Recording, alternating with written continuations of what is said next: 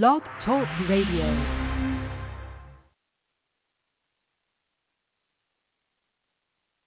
And hello, folks. Once again, it is Friday, and once again, we go into the breach. So tonight, you may have missed us last week. Sorry we had to do that. We went ahead and rescheduled that show. We didn't cancel it on coding, but we rescheduled it. And then starting tonight, we have a 2-week series that we're doing, well, actually a 3-week series that we're doing on the U.S. Forest Service and a couple of the different branches inside the United States Forest Service. And tonight, I think, is going to be interesting, and I think it's going to be eye-opening for a lot of people, especially a lot of us who live up in, like, Wisconsin, Minnesota, Montana, those states that are bordering Canada right now, because we are getting, well, we have had all summer the effects of their wildfire smoke. What do you think about that, Adrian?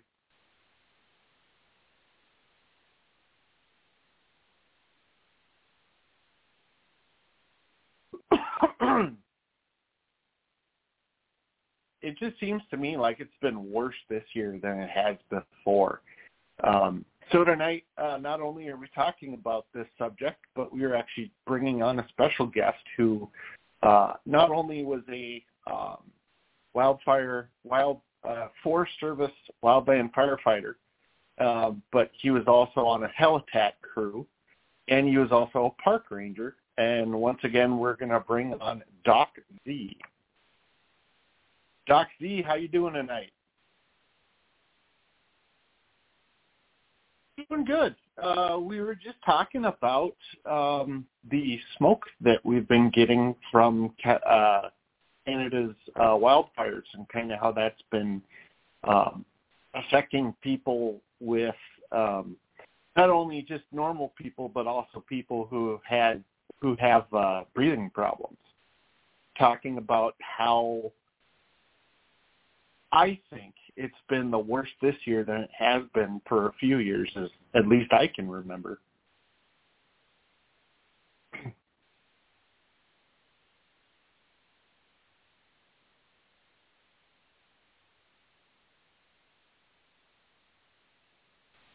Yeah, so we wanted to bring you on tonight, and we wanted to talk about, I thought this would be an interesting topic, is to talk about wildland firefighting. Not a lot of people know about it. Some smaller departments might have a wildland side of things, but for, at least from what I've seen, you only really hear it maybe once or twice a summer. So I thought it'd be interesting to bring you on and just have you inform the listeners and the viewers. What exactly is the role of the wildland firefighters and Helitac crews within the U.S. Forest Service?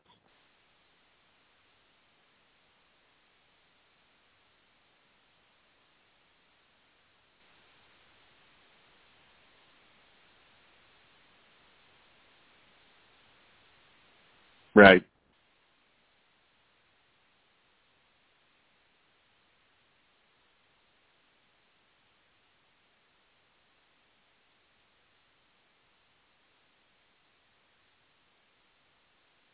And that's so Chalice National Forest is southern central Idaho.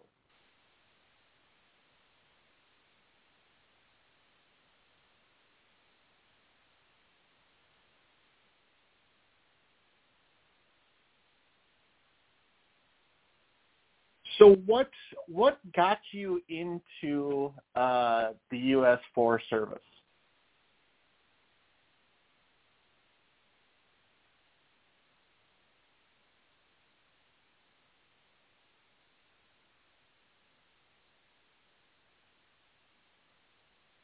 Interesting. So once you join the fire service or the Forest Service, is it kind of like the Navy where you can kind of say, hey, I'd like to do this or I'd like to work in this side of it, or do they just, put you where they need you?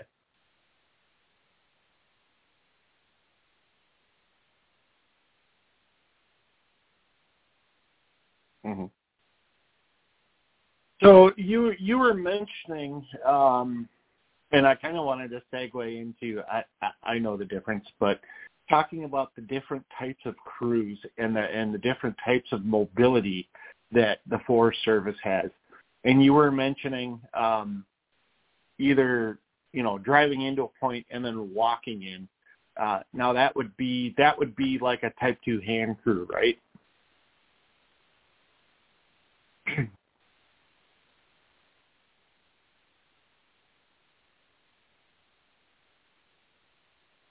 You kept mentioning a Pulaski there. Can you, and for the people who don't know what a Pulaski is, can you describe what it is?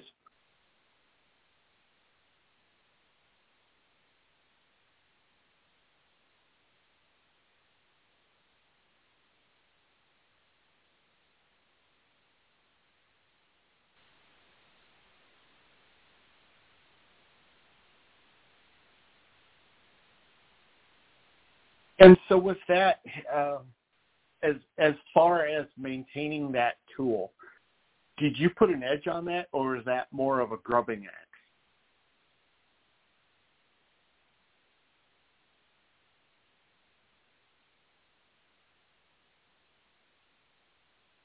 Hmm. So it was more of something to get or a rock or something out.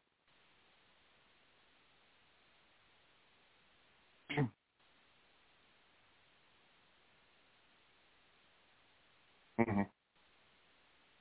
Now, in that portion of Idaho, was it very often that you saw fire dozers out there, or was that more of an California thing? Suppose accessibility.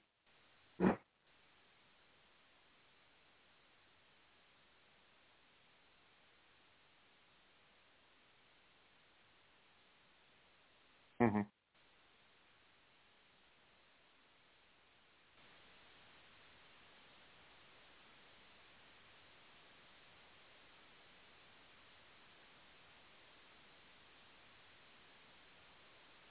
Yep. So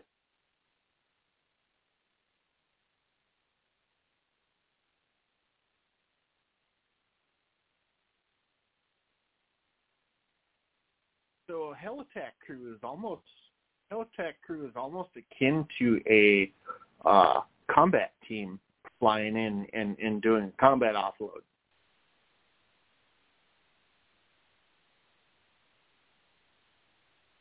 Right. And so the picture that we're looking on the screen now, most people will right away identify that as the most, when they think helicopter in the military, that's the number one helicopter that'll pop up. That is a UH-1 Bell Iroquois. So that, so you did a lot of flying in that. Was that the main airframe that you guys used?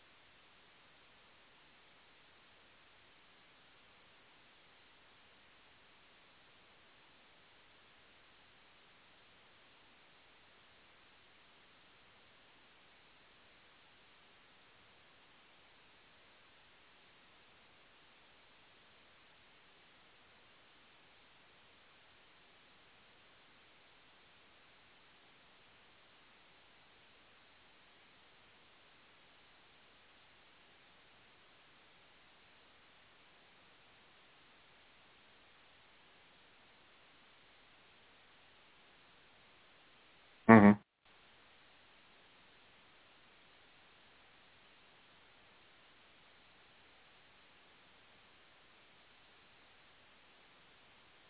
Right.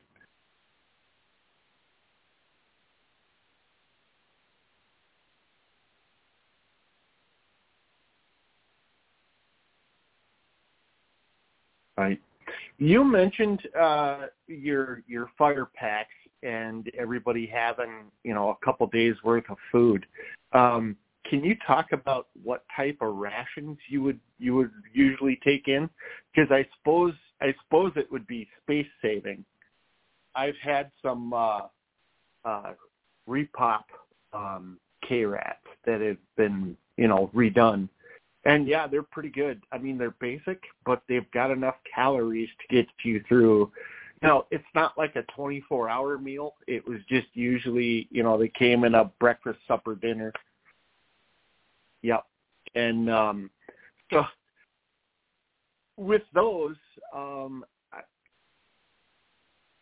I had that too, and those were good. But my question is, up until I think it was like 1975, the military rations had cigarettes in them.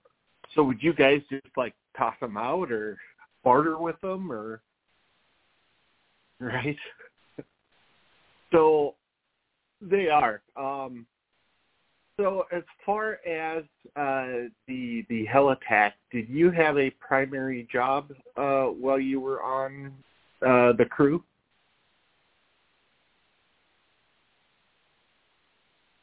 Okay. So they didn't have, like, aside from the Sawyer or like the crew boss, they really didn't have specific spots in the crew.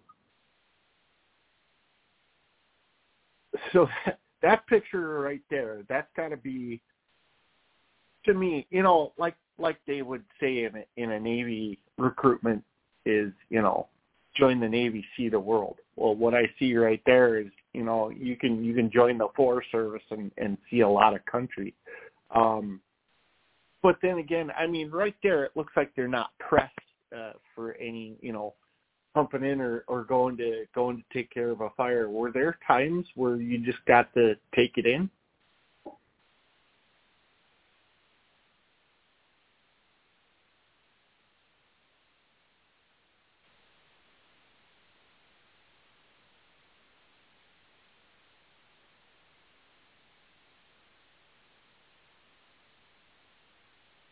Okay.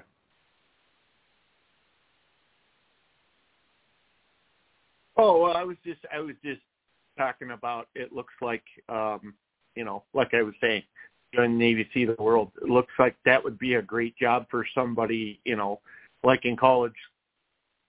Exactly. A great summer job for a college student or somebody looking for extra money at the time.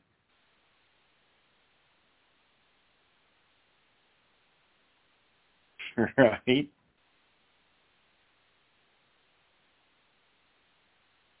So you were telling me a story earlier about a hike that you guys had made up to a disused fire lookout.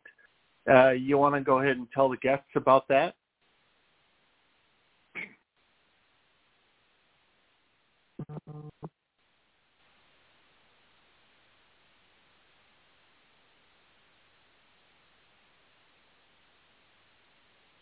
So are we talking like 700 Nitro Express or how big is ammunition? Okay. So yeah, 700 Nitro Express. Wow. That's the size of your thumb.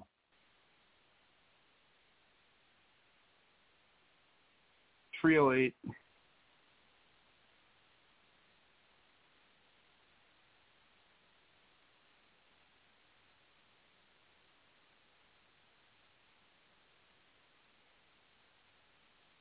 Interesting.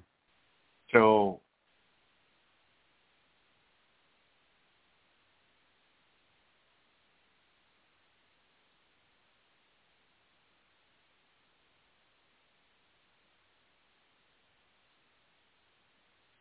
when you raced down the hill after that, did you see any tracks or did you smell anything kind of off or weird?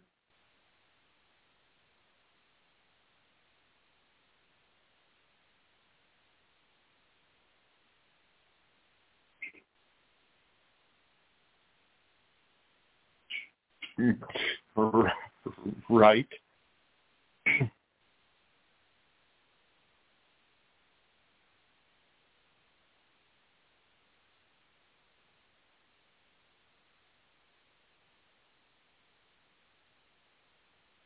So, I mean, as being out in nature, because that's your job is to be out there, either being a park ranger or being wildland fire. You probably saw a lot of different things that people didn't usually get a chance to see. And the funny, kind of one thing that I thought was interesting was, so my wife and I have lived here in Farmington for probably going on close to 6 years now. And I remember when she and I moved in the area, I was thinking of joining the Farmington Fire Department because they have a wildland crew. And Doc C and I went down to one of the informational meetings, and I thought it was funny because they were like, I told them what I was doing and what I was thinking about, because they have a wildland crew I wanted to get on. And I said, oh, but my dad was a wildland firefighter for the Forest Service. And the captain looked at him and he goes, so any crazy stories? And you told them about a cabin you guys were tasked with saving, right?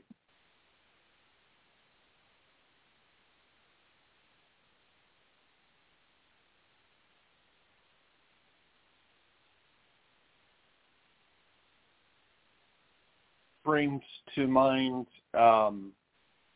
urban interface.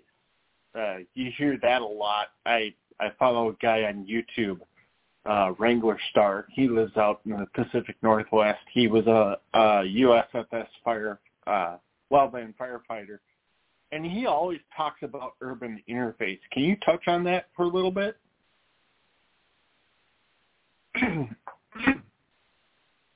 So urban interface is basically what he said is basically, so forests didn't grow around us. We moved into a forest. So nine times out of 10, what happens is someone will go out and they will build, they'll maybe clear a spot inside the tree for a couple of buildings. But usually their buildings are within maybe 5-10 feet of a tree. And what he was talking about and what they teach now is you want to have a clear buffer around your buildings in your area where you're going to live, so no fire can jump to, or if a tree falls down, you want to have enough space to where a tree falls, it's not going to fall near your building.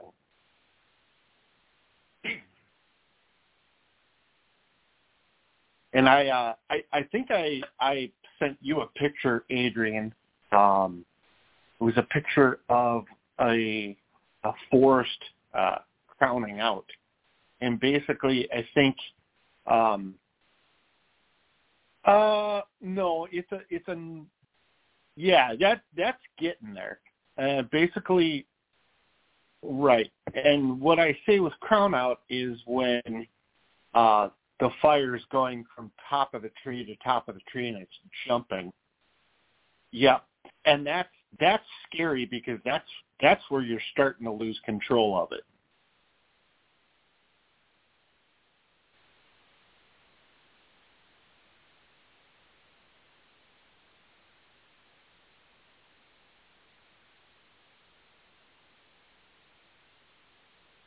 Mm-hmm.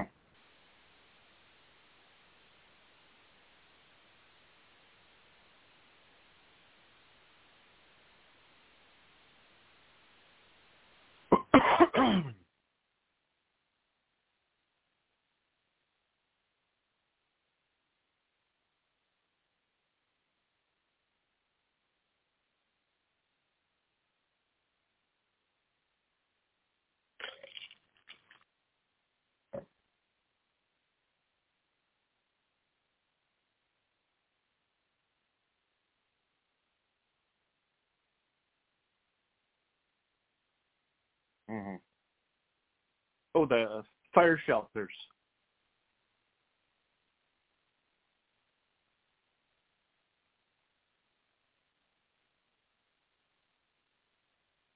Only the Brave. I was actually going to ask you about that crew, but that was called Only the Brave, and that was about the Granite Mountain Hotshots.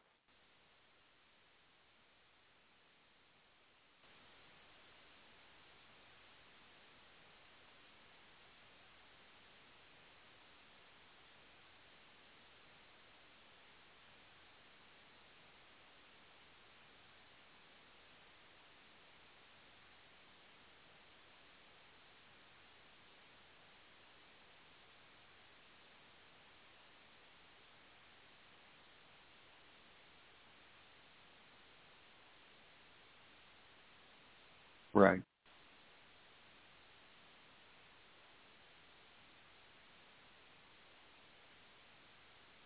Mm-hmm.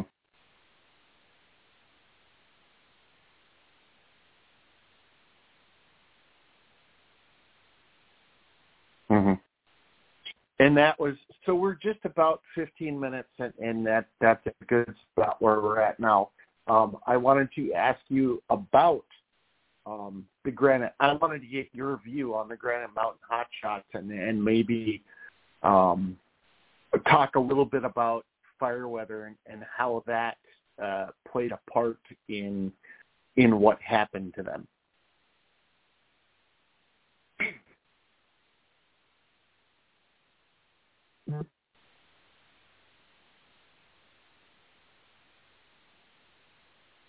Sure. Yep. So the Granite Mountain Hotshots were in Yarnell, Colorado, I believe. And they were distinctive because they were the only municipally owned hotshot crew.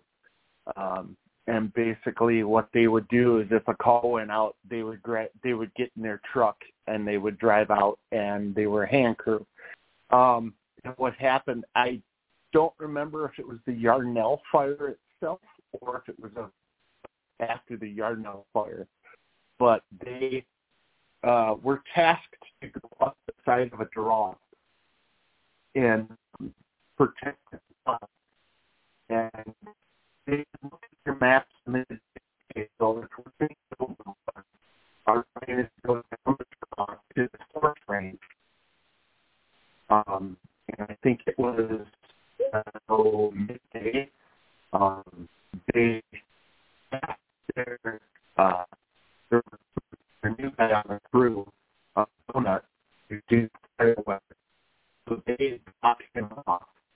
Or actually, a guy in a gator came and picked him and took him up to the top of the draw so he could do fire weapons. And he was within radio communications with the rest of his crew. And the rest of his crew went down the line. What happened is the fire jumped. The fire jumped, and they couldn't get out on their main route. So they took down the draw to their escape, but they unfortunately didn't make it to their escape route because the weather was moving faster than what they had planned, and they had to use their shelters. Unfortunately, Donut was the only one. Well, his name was McDonald, but they called him Donut. Donut was the only one that survived out of his crew, and that was just that's the hard part of it, because he regrets that today. He doesn't know why his boss picked him to be the weather guy, but I just wanted to get your insight on that as a firefighter and as having seen the movie. What were your thoughts on that incident?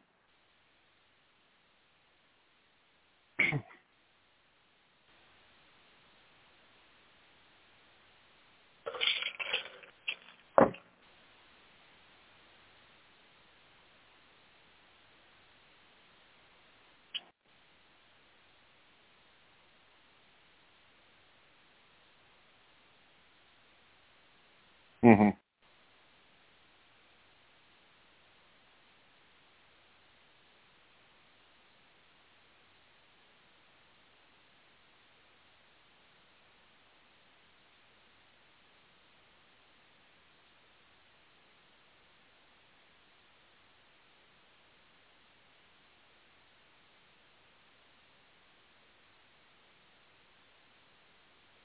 Well, and I think one of the things I heard that happened is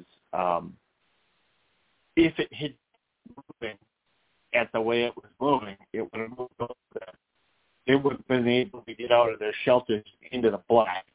What I heard is as soon as it went up and the weather actually sat on top of them,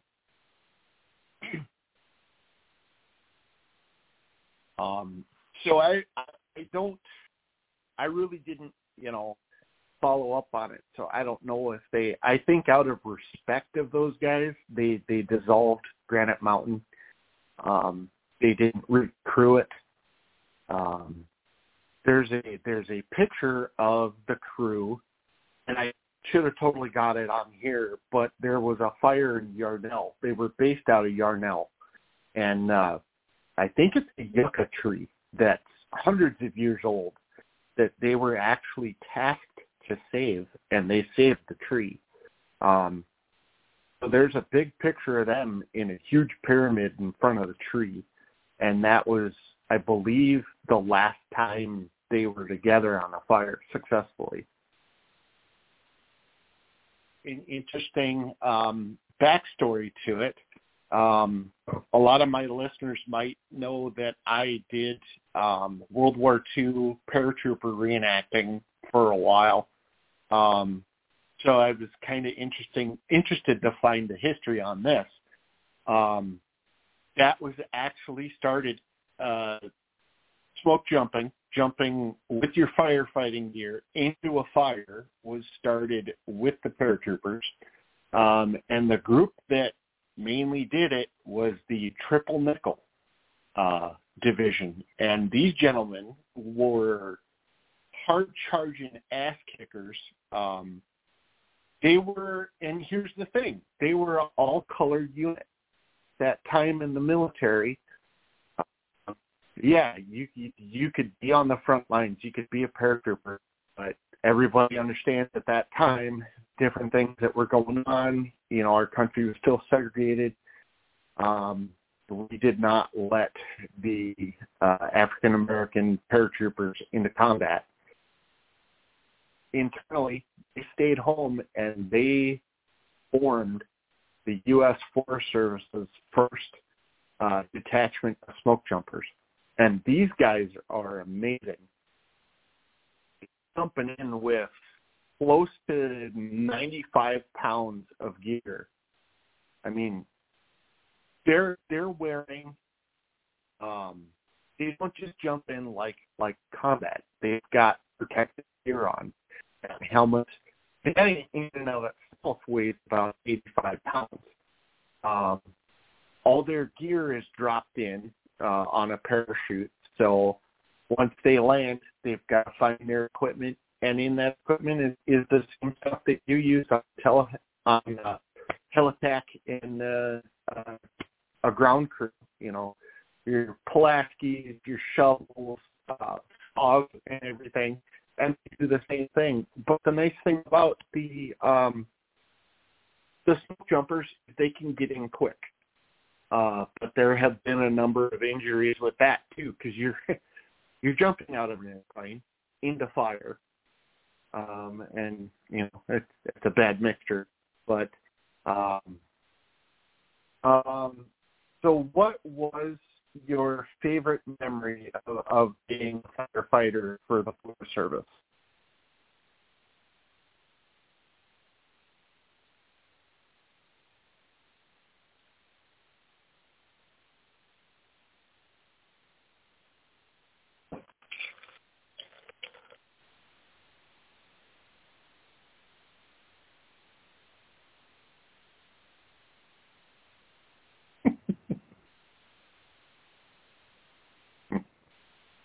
Well, I wanted to thank you. We'll end it a bit short. We got about 5 minutes left, but we'll end it a bit short tonight. We're actually going to have you on again next week. Like I was telling the folks when we started, this is actually going to be a 3-show series about the U.S. Forest Service. So next week we're going to have you on again, and we're going to be talking about not doing the firefighting, but you're also a park ranger. So we're going to talk about that aspect of it. So I wanted to thank you for coming on, Doc Z, and have a good week, and we'll see you on.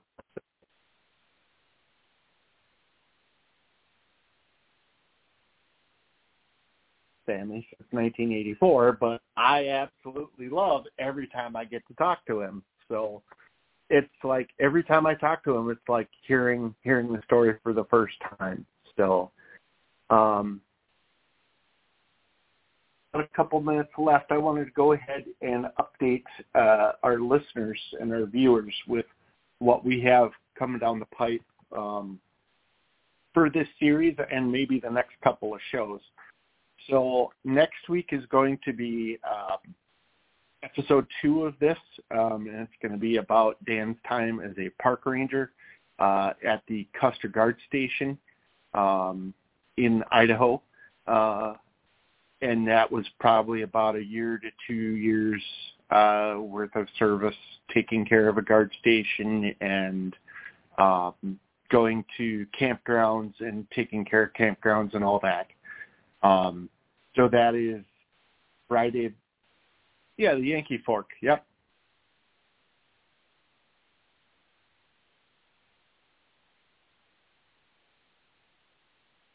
Oh, yeah. Right. Yep. So that's July 28th. And then coming up on August 4th, Friday, August 4th, we're going to be talking about something that I'm a little bit of a treasure hunter, so I like to, I look at things and figure out things that I'd like to do. And this one is on D.B. Cooper. It was a gentleman in the 70s that hijacked a plane in the Pacific Northwest, requested a certain amount of money and 2 parachutes, and he jumped out of this plane and was never seen again. They found some of his cash in the mid-'80s, but they have never found him. So that's what we're going to talk about for the next 2 weeks. I wanted to thank you for coming and listening and being great patrons of our radio broadcast. And to that, we will see you next week as we go into the breach again for another